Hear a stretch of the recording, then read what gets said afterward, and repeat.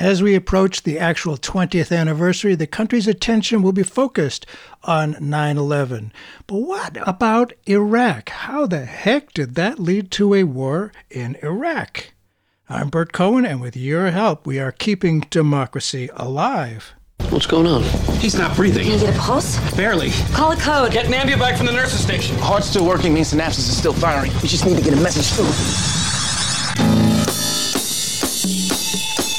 No country is going to conquer the United States. The United States is destroying itself because of the size of its military. So yes, there's a huge gap between public opinion and public policy, and that people don't feel that they can do very much. I speak tonight for the dignity of man. Power of the making of modern memory can hardly be overstated. Though history is always messy, we humans have a need to organize, to put things in the proper file so that we may understand. Intrinsic in that process, relative to history, is the unseen force that does the filing. How stories are told greatly influences our common understanding of how we got here and where we may go from that basis of understanding. As is all too obvious from the current effort to erase the history of America's systemic racism, making critical race theory the enemy to be defeated, our understanding of who we are relies on what is accepted as history. Now we approach the 20-year anniversary of 9/11, and the dramatic events of that day are quite clear. Everyone remembers it. But the effects of America's reaction to that attack lack drama and are complicated, but really are as significant as the attack itself. By masterfully pulling the wool over the nation's eyes, our rights were diminished through the brilliantly named Patriot Act, and our foreign policy was steered into new directions based on lie upon lie. And a lot of people have died because of that. Our guest today, Professor of Politics and History Larry Hartanian, looks under the rock of truly astounding distortions in his new book, George W. Bush Administration Propaganda for an Invasion of Iraq, and it's subtitled Absence of Evidence.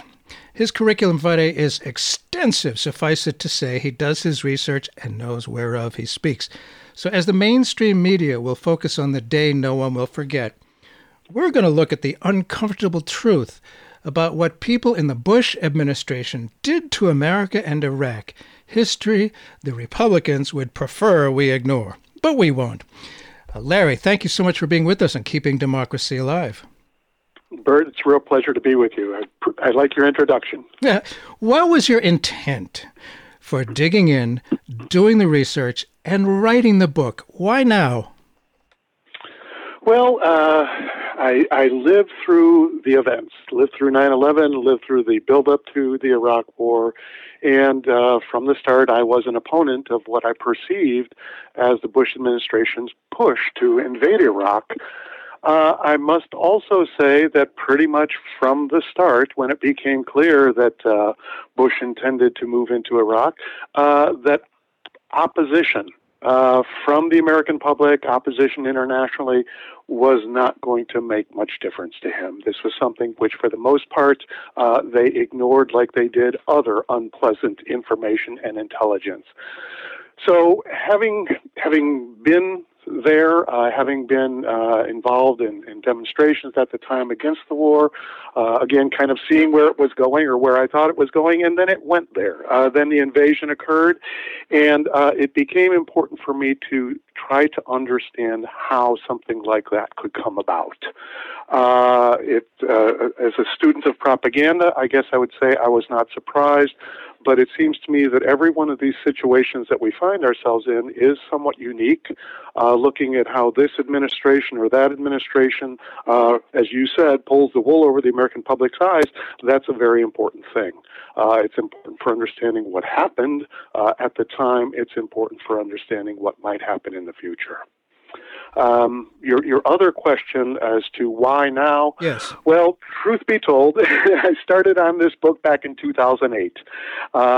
So it's had a very, very long genesis.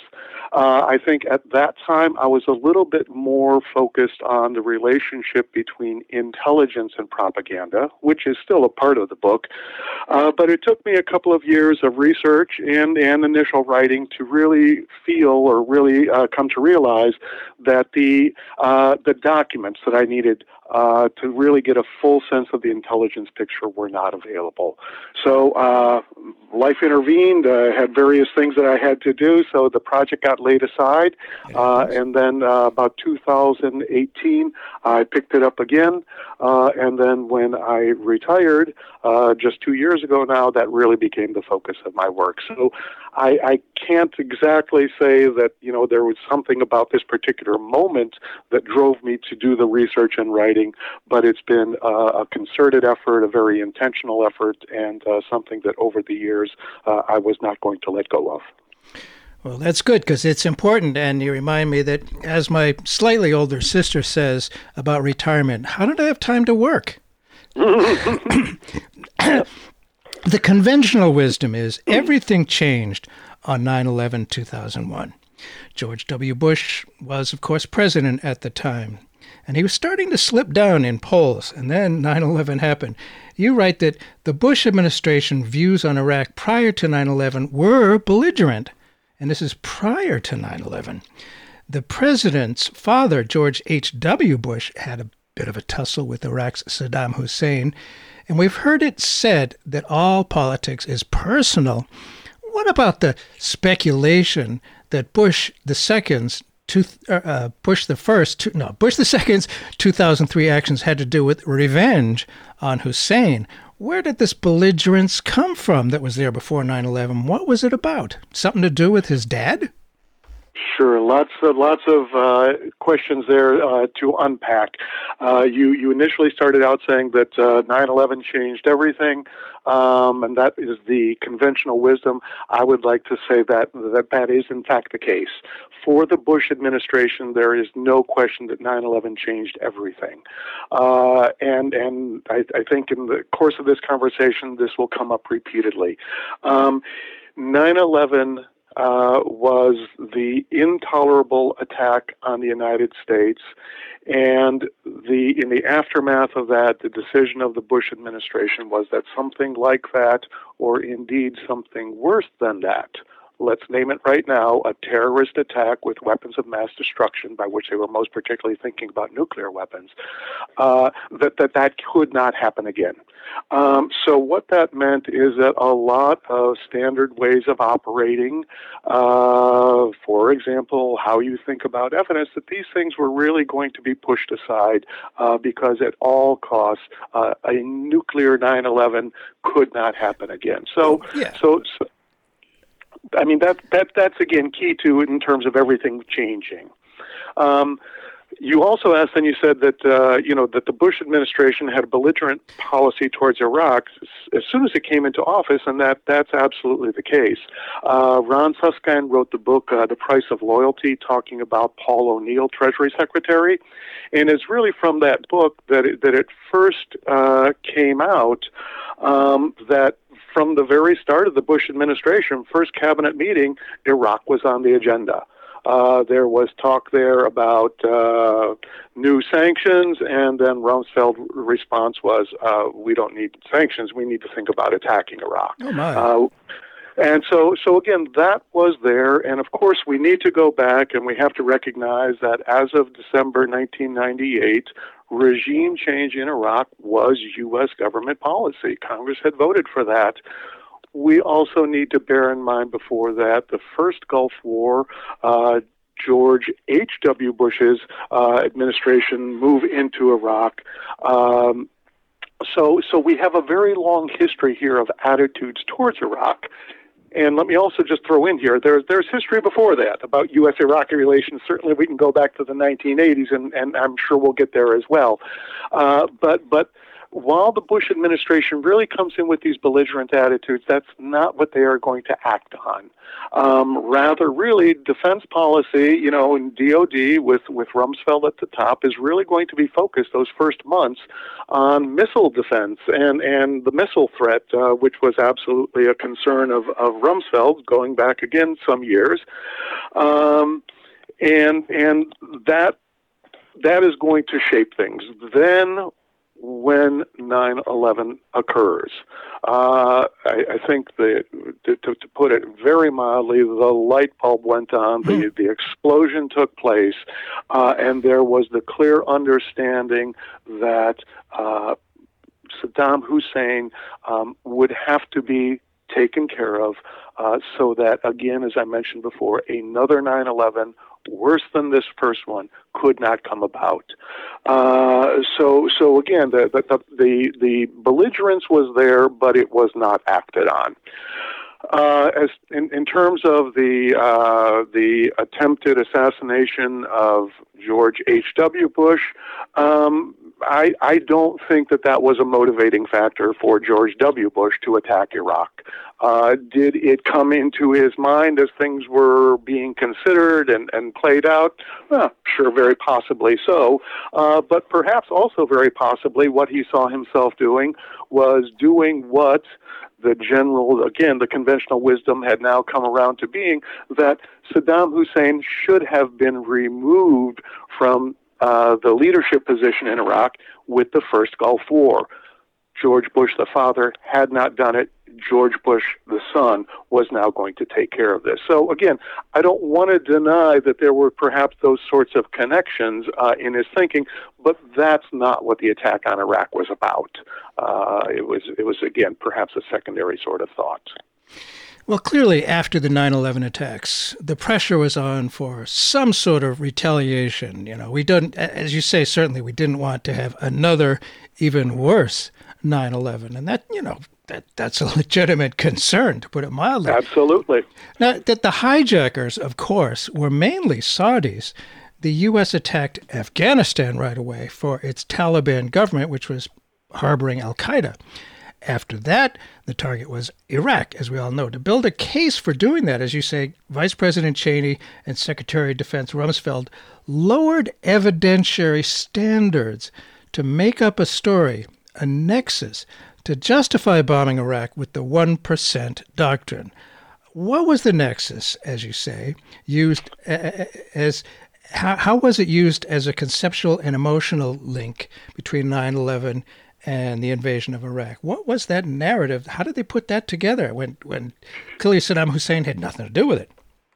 Sure. So let me again pick up the various points that you made. You mentioned this idea of lowering evidentiary standards. Again, Bob Woodward in his book Plan of Attack says, right after 9/11, this is one of the things that Cheney is very clear about. We're simply going to have to lower evidentiary standards. Waiting to get proof positive is not going to be possible, and we're going to have to act before that. So I want to get that out there right now, that this idea of lowering evidentiary standards is there from the start, and then what we're going to see from 9/11 up to the attack on Iraq in March of 2003 is that indeed that lowering of evidentiary standards, is going to be put in place. Now, the nexus. What was the nexus?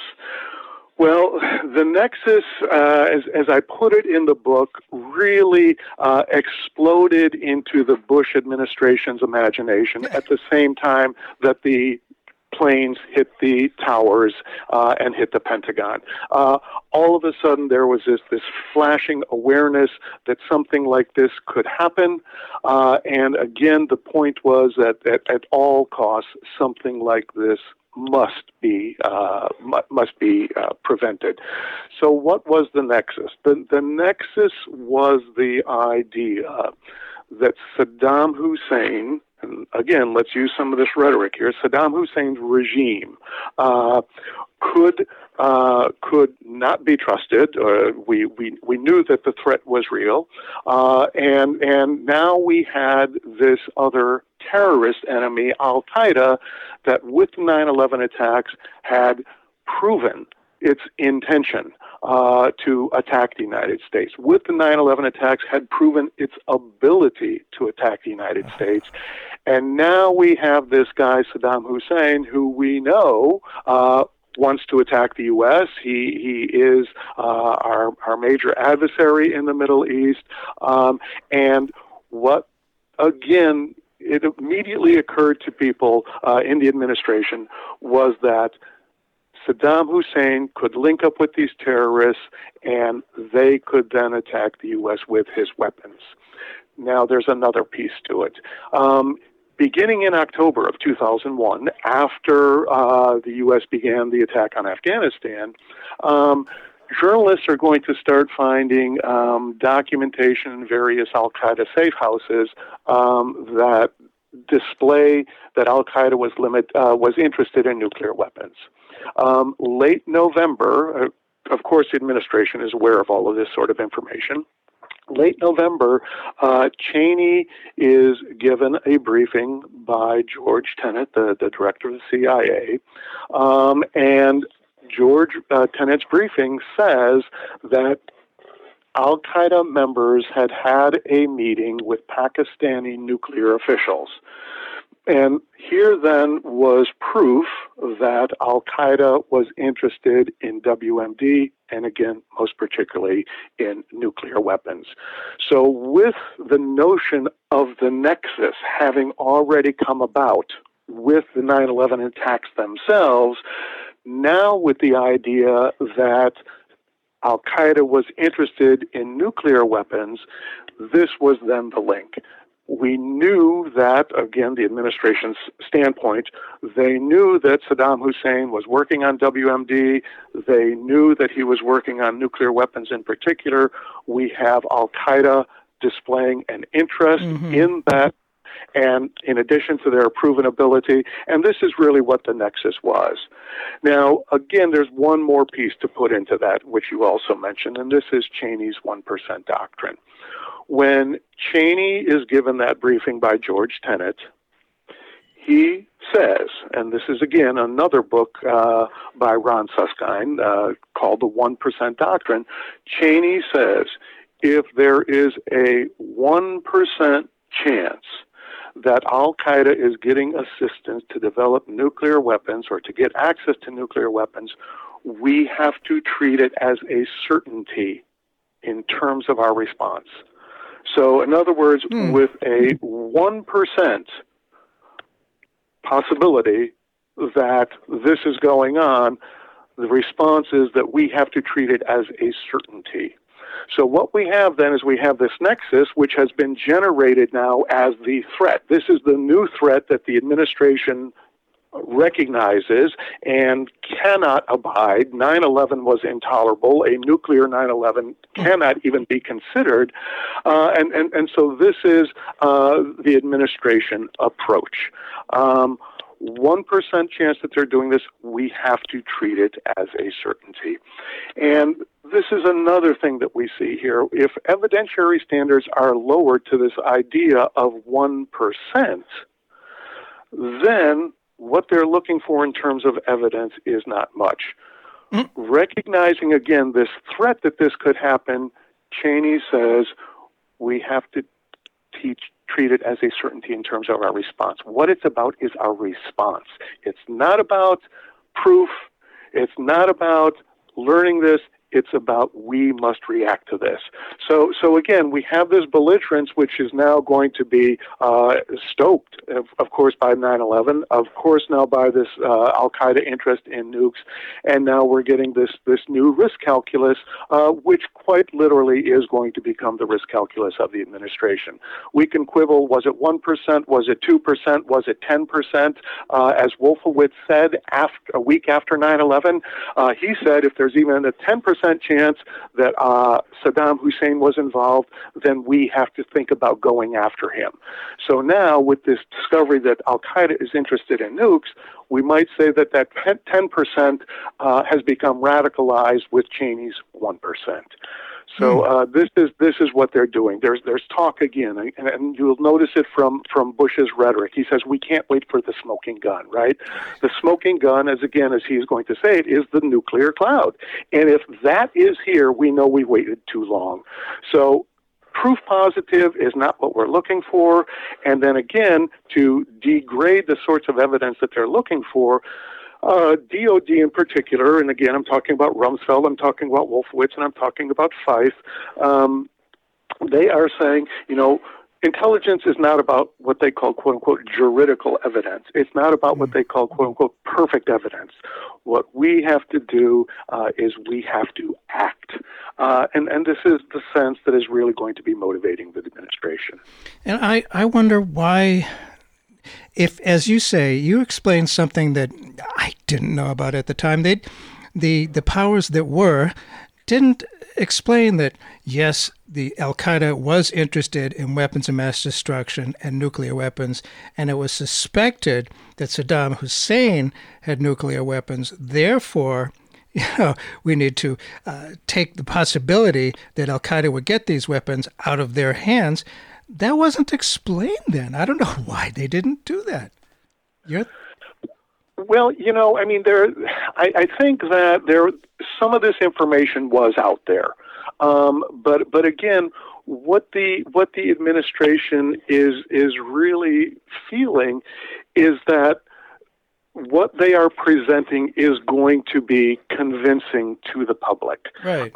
There's also another way of looking at it. If, let's say, their analysis of the nexus is correct, which it was not, but let's say for the moment it is, okay, then one might think that really what they should do is focus on going after Al-Qaeda. Again, Al-Qaeda had attacked the U.S. Yes. Al-Qaeda had proven its ability to do it. Yes. That's what they have to prevent. But rather than that focus, what they immediately shift the focus to is we have to get rid of Saddam Hussein because we know he's developing nuclear weapons. So again, there's a shift that's going on here. The danger that they've apparently uncovered with this interest in nuclear weapons, it would appear to me, is a danger most directly coming from Al-Qaeda. But they're taking that back earlier, and they're saying, okay, what we're going to use this for is a justification for going against Saddam Hussein in Iraq. Again, you have the policy of regime change. Things kind of fit together there. Interesting. Lots of fun. At least the weapons manufacturers made out very well indeed. Too bad so many people. Absolutely. It's too bad so many people died. If you just tuned in, Bert Cohen here. The show is Keeping Democracy Alive. Our guest today is Larry Hartenian, who's got a new book out, George W. Bush Administration Propaganda for an Invasion of Iraq, and the subtitle is Absence of Evidence. And there's an interesting quote you have from Rumsfeld saying the absence of evidence is not evidence of absence. The absence of evidence is not evidence of absence. Whoa, that's interesting. I'm glad my parents didn't have that kind of logic. My goodness. And just tactically, by requiring dissolution of the Iraqi army, at least 250,000 Iraqi men, armed, angry, and with military training, were suddenly humiliated and out of work. This is often seen as probably the most single catastrophic decision of the American venture into Iraq. Did the administration thus enable the creation of the Iraqi insurgency? Well, I think as you've laid it out and asked here, the answer is absolutely yes. By dissolving the military, and as you say, these men, also with their weapons and with arms storage not secured, not only do we have these former members of the military who do not have anything to do, but they also have access to their weapons, and they are also the victims of an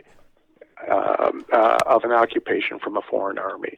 So I don't think there's any question about that. Again, I don't want to say that is the thing that absolutely is the final nail in the coffin, but this is, again, part of the limited planning for occupation, for what was going to happen after attack, and the short-sightedness. Again, I think that the assumption from the Bush administration is that this attack is going to succeed. There were grandiose notions about remaking the world. This was, of course, the unipolar moment. The Soviet Union had been defeated in the Cold War. This is the U.S. remaking the world, and this is what the intention is going to be. So the assumption was that Iraq would fall into line. Of course, the military was going to be greeted with flowers, and that's the way it's going to go. And then, should that have happened, for which, of course, I don't think there's any possibility, but should that have happened, then I think we would have been talking about the next nexus. Again, the president says in his Axis of Evil speech, he identifies we have Iraq, we have Iran, we have North Korea. We can also throw in Syria and other places that the U.S. was considering. Again, I don't think that there's any question that the U.S. Dissolving the Iraqi army was something that is going to contribute to what is going to happen, the emergence of ISIS, etc. Yeah. But again, there's precious little attention paid to really what's going to happen in the aftermath of the successful invasion. So little attention paid to the actual evidence. Okay, what could go wrong? That's right. That's exactly right. Vice President Cheney, many people think, had more power than his boss, the president. Cheney needed a link between Saddam Hussein and al-Qaeda.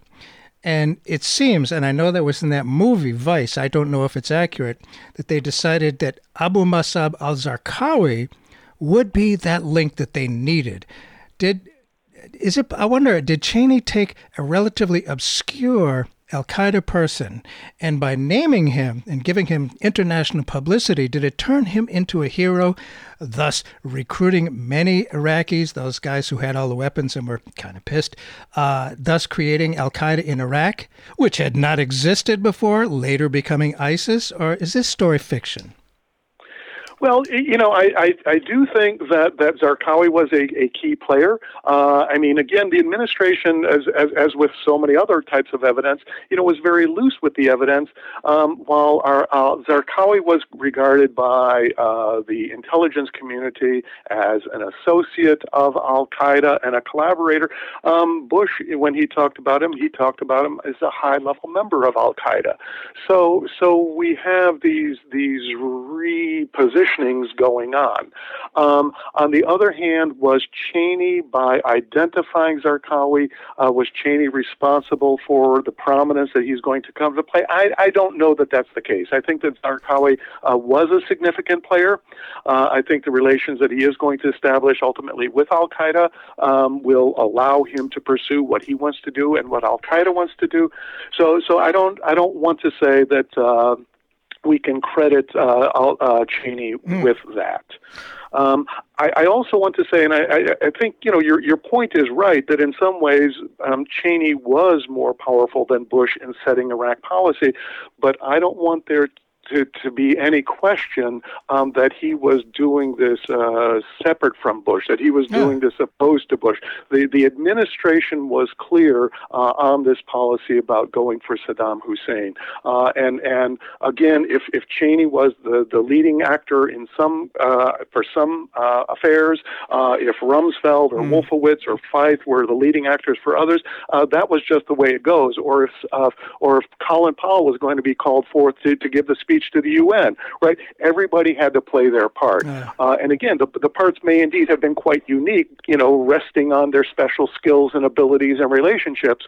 But Cheney here knew very much what he was doing in broad terms. Again, I cannot really speak more than what I've said to the al-Zarqawi issue. Well, it's good to clear it up, and that we like to know reality. Some of us actually care about evidence and the truth. Imagine that.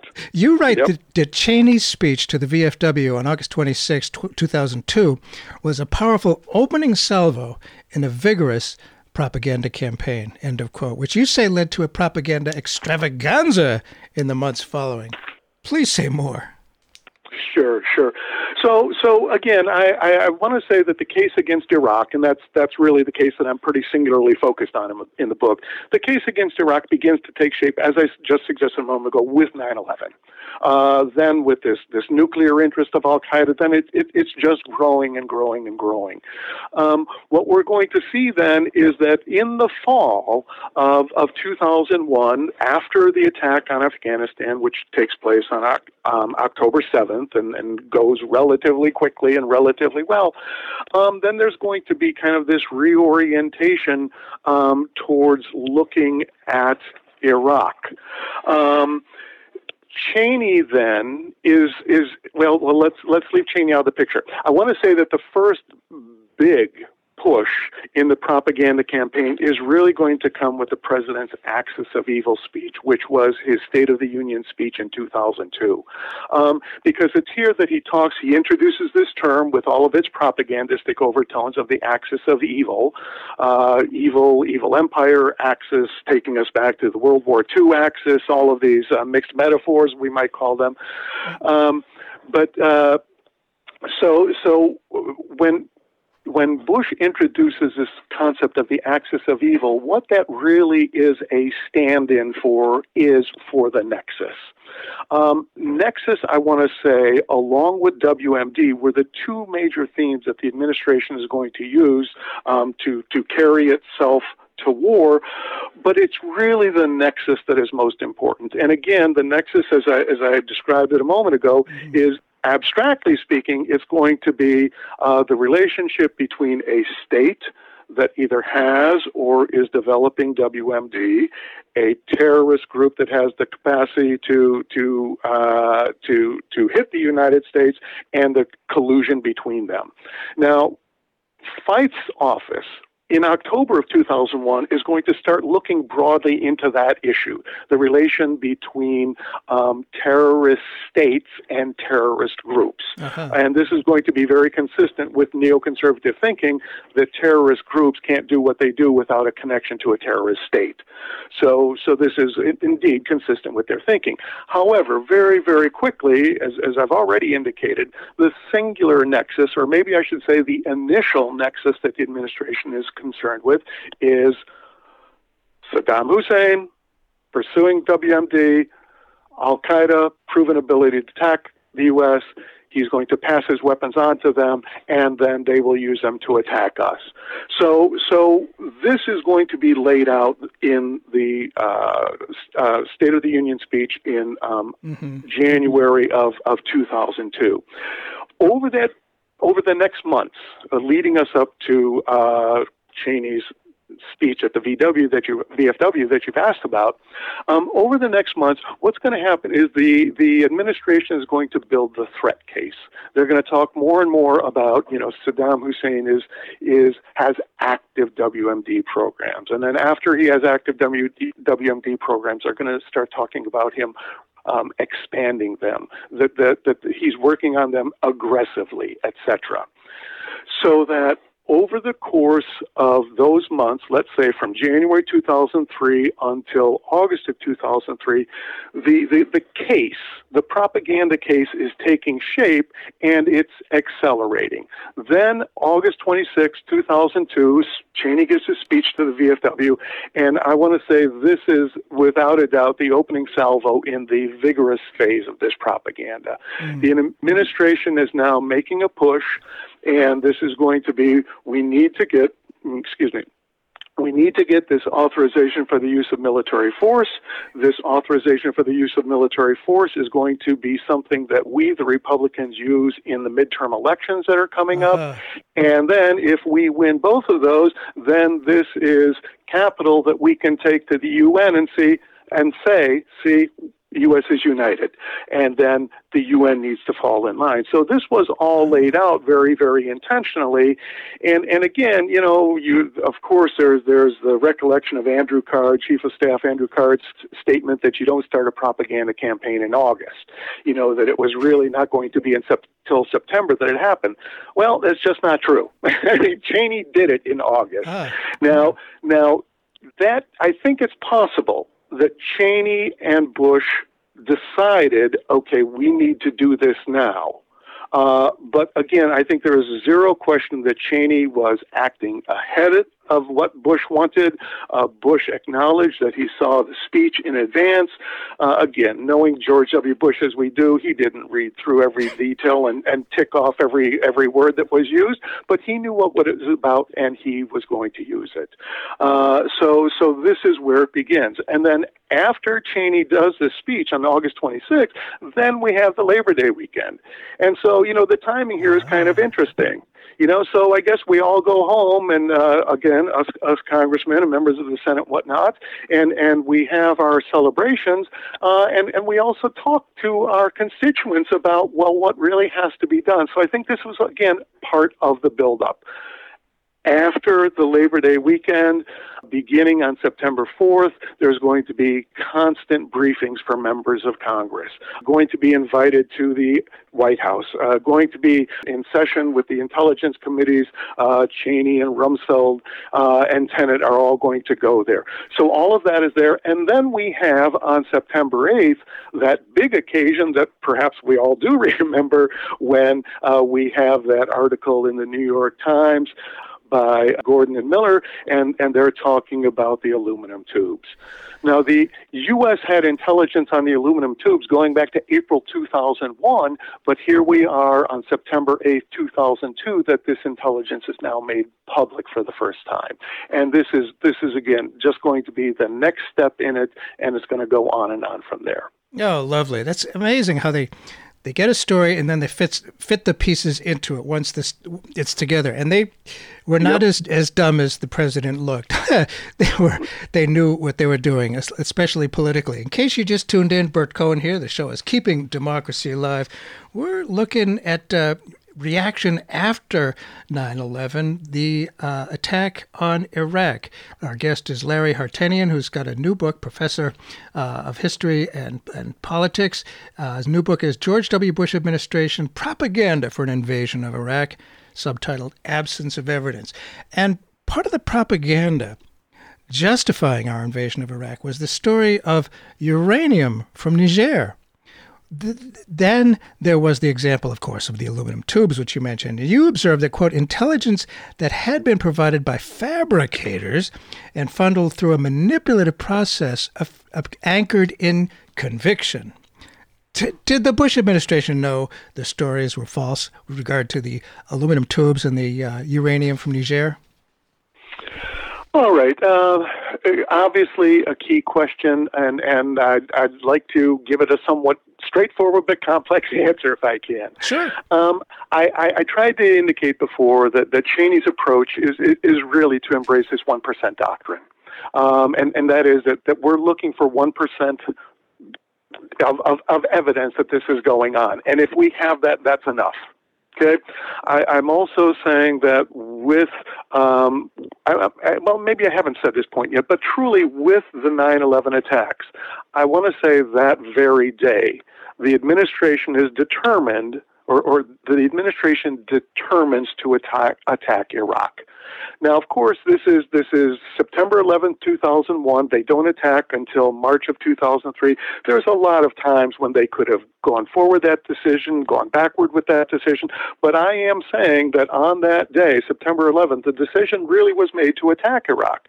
I mean, on the 15th of September, meeting again with his cabinet, Bush is going to say, I think Iraq was involved, but I'm not going to attack them now because I don't have the evidence, right? So here we have kind of this notion of an absence of evidence, even though at the time he says, I believe they were involved.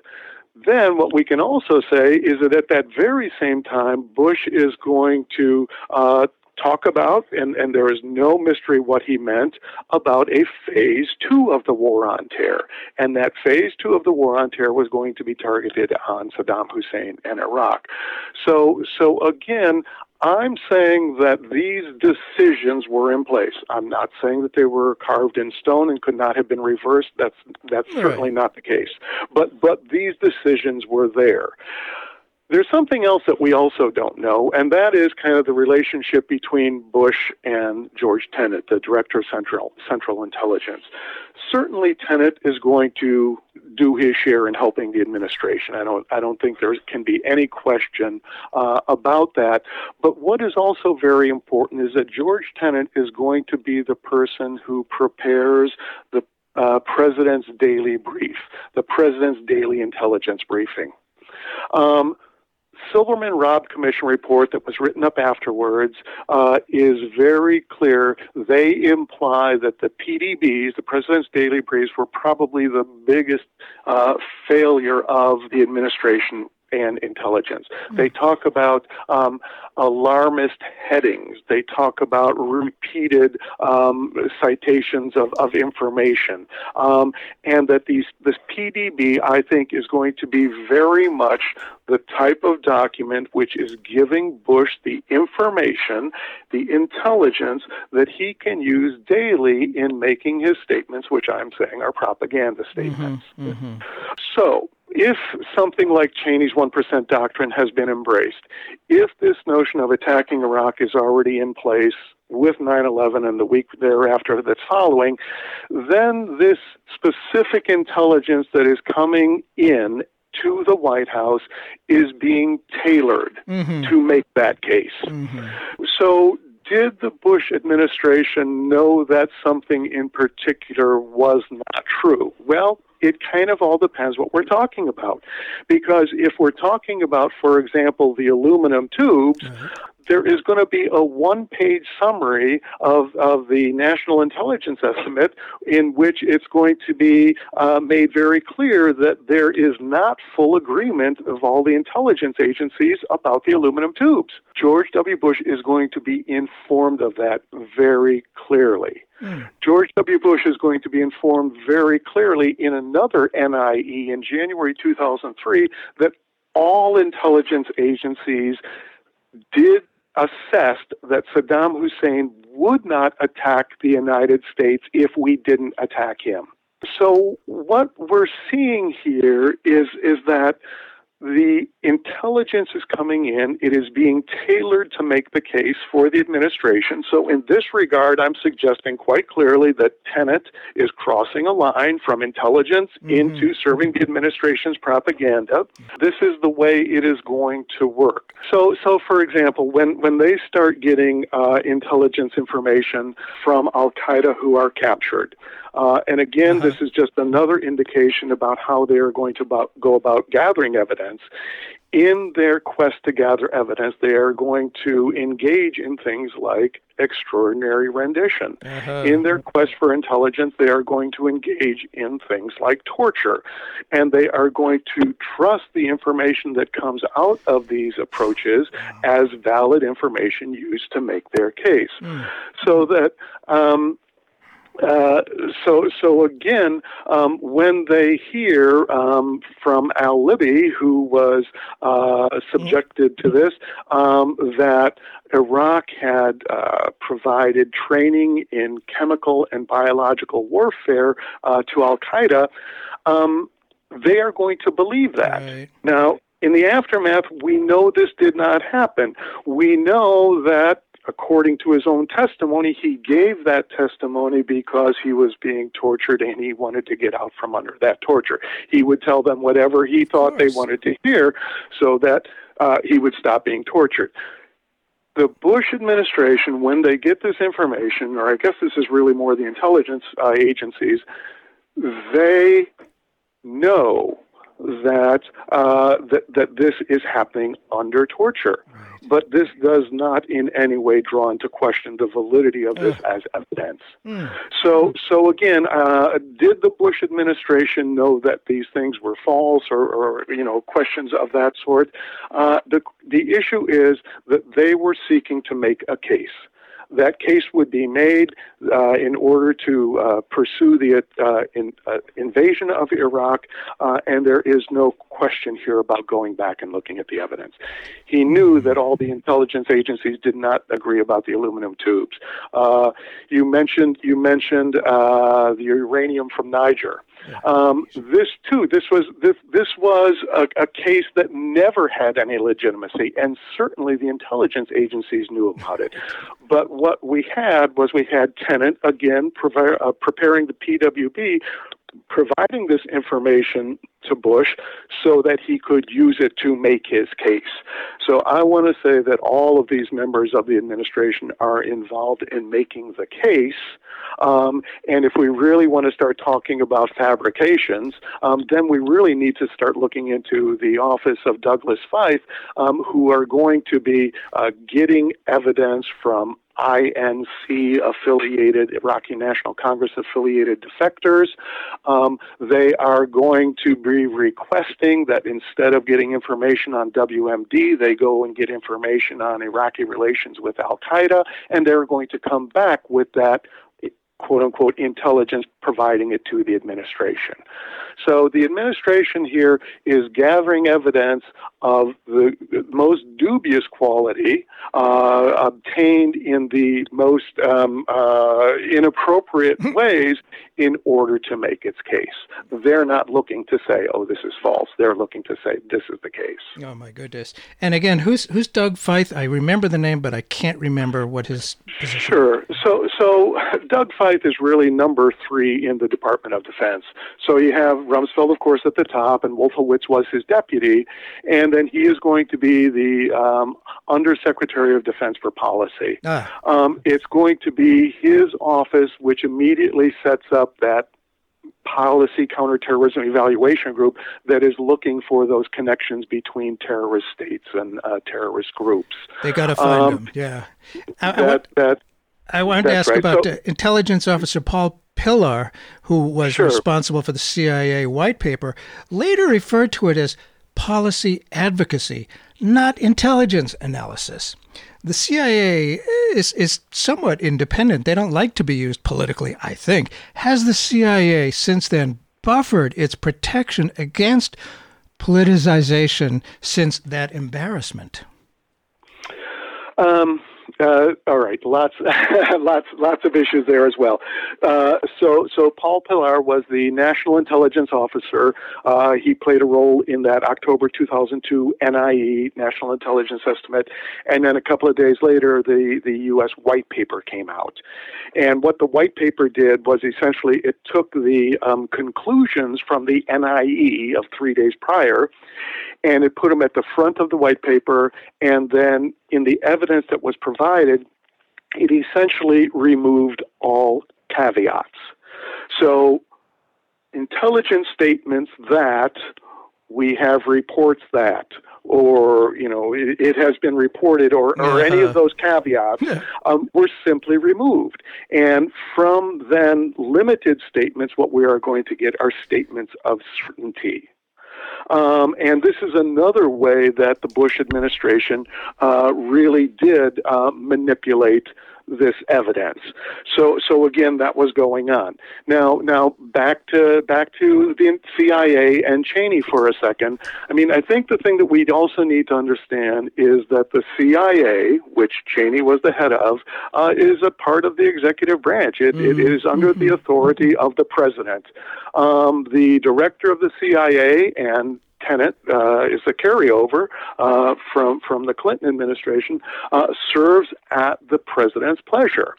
So the vaunted independence of the CIA really needs to be it needs to be taken into consideration. That it's not maybe all that we've seen. This is obviously not the first time that we've seen CIA assist a president to make a case for which there was really not good evidence. So has anything been done to address that? Again, I'd like to kind of beg off on that, but certainly the reorganization of the intelligence community that is going to take place in the aftermath of 9/11 is going to create a new post, the DNI, the Director of National Intelligence, who is not at the same time the Director of the CIA. So there is, I do believe that that's an attempt to have the director have some independence and not have him be beholden to the Central Intelligence Agency itself. Well, as someone said, the price of liberty is eternal vigilance. We, the people, have to be careful and watch out for this stuff and try to be aware. They don't want us to be aware, but we're doing it. What about the unitary executive theory, which was espoused by Cheney at the time? Sure. What about lasting effects of that? Well, I would like to suggest that there are indeed some lasting effects of that. I mean, certainly we know that from Cheney's standpoint, the executive could essentially not be limited. I mean, Right. again, its authority was more or less boundless.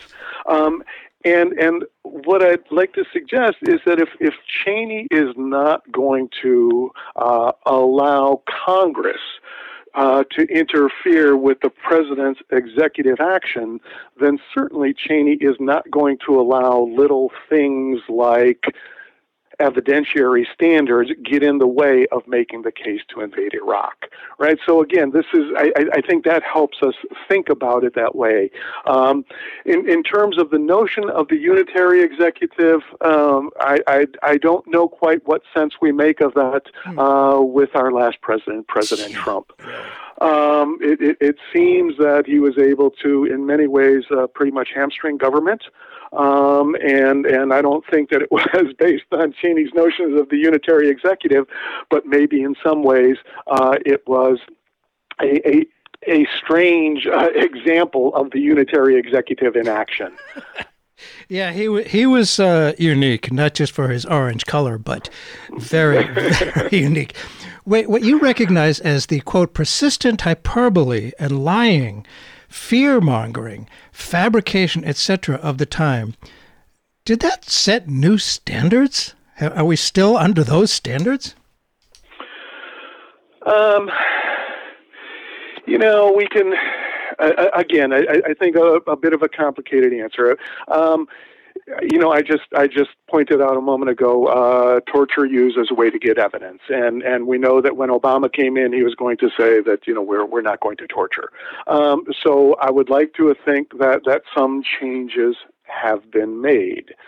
On the other hand, we know that, again, looking at the last president, President Trump, that he was able to, create, or maybe the word is generate, his own reality. And now, again, perhaps what the difference is not the hyperbole, it's not the exaggeration, but the Bush administration had the appearance of making its case based on intelligence.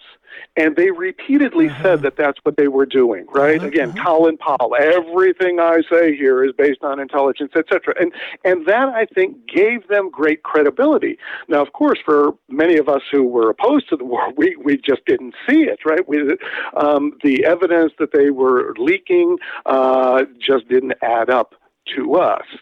But they nevertheless had this presentation that this was based on intelligence.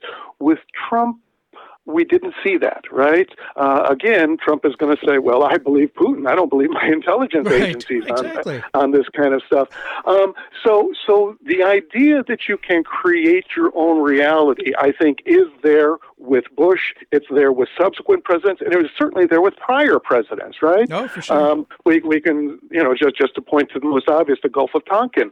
Yes. So I don't know that we've really come very far from that. Again, the president has great authority. We cannot, in real time, debunk the president's claims. Right? And even now, the reason why I gave up my original schema for the book was because they couldn't get access to all that intelligence. And here we are 20 years later. Wow.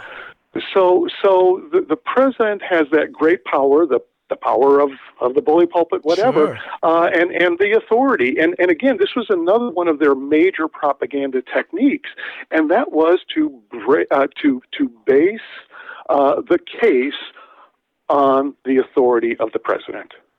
Well, this is the president. He would not be lying to you. Yeah. This is it. Yeah, some of us remember Nixon. He wouldn't lie. Yeah, exactly. But exactly. As you say, The administration did not have and didn't need any new evidence to support regime change in Iraq. What was the real reason we did it? Well, I think I touched on this before. I think the real reason we did it really did have to do with, this notion of a unipolar moment. Soviet Union has been defeated. We are the sole superpower, and we know that Iraq has been a threat. Again, we have the first Gulf War. It's time that we start remaking the world in our image. And this was we might say the other side of the propaganda. I mean, as any good propagandist knows, for all the propaganda that you are going to make to attack an enemy, you really need the counterweight to that, and that counterweight here was going to be the virtue of the United States. Virtue, so that we were, first of all, we were innocent and we were innocently attacked. And now what we are going to do is we are going to use this as an opportunity. And they certainly saw attacking Saddam Hussein as an opportunity. But the point I'm trying to make here is that this is going to be an opportunity to remake the world in our image. Yeah. We're going to bring democracy to Iraq. Oh, yeah. And after Iraq, then again, is it going to be Iran? Is it going to be Syria? Is it going to be North Korea? And we're going to make the Middle East, and we're going to make it democratic. So there was all of this grandiose talk, which was there, which they used to describe their intentions. And I would suggest that was part that was necessary as the counterpose to all of the negatives that you're saying about Saddam Hussein. In many ways, the comparison was personalized. Saddam Hussein is an evil tyrant. George W. Bush is a deliberative statesman who wants to bring peace to the Iraqi people. The contrast couldn't be greater, and those are our leaders, so those characteristics of the leaders, of course, reflect on the states, on the governments. I have to ask, just at the end here, please. Many people would have us just, let it be, leave it behind us. They don't want us to look at history, which, of course, still shapes up. What do you say to that, to the objection to revisiting this issue? What do you say to that? Well, of course, you understand I'm a historian. I've spent my life teaching history, and there is, from my perspective, and I think from all historians' perspective, there's the awareness that history, through history, is how we understand people, it's how we understand societies, it's how we understand governments. In history, looking at our history also provides some moral instruction for us. Have we lived up to our pronouncements and things of this sort? Yeah. Then the question that you asked a moment ago, have these developments had long-term effects on our political culture? And for that, I think there is simply no question that it has. Yeah. And again, we might just say that the evidence of that is that Donald Trump was able to be elected, quite apart from anything that he did in office. I mean, clearly, him coming into office, there was nothing here about evidence or expertise or experience or whatever. But we, as we need to study this history so that we can have a polity that serves our democracy. Because without that, what we're going to see is a continuing drift toward authoritarianism. Ah, lovely.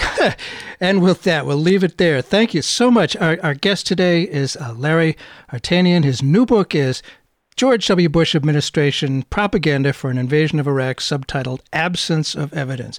Thank you so much, and maybe we can bring democracy to America. Sounds like a great idea. Thanks very much, Bert. I really appreciate it.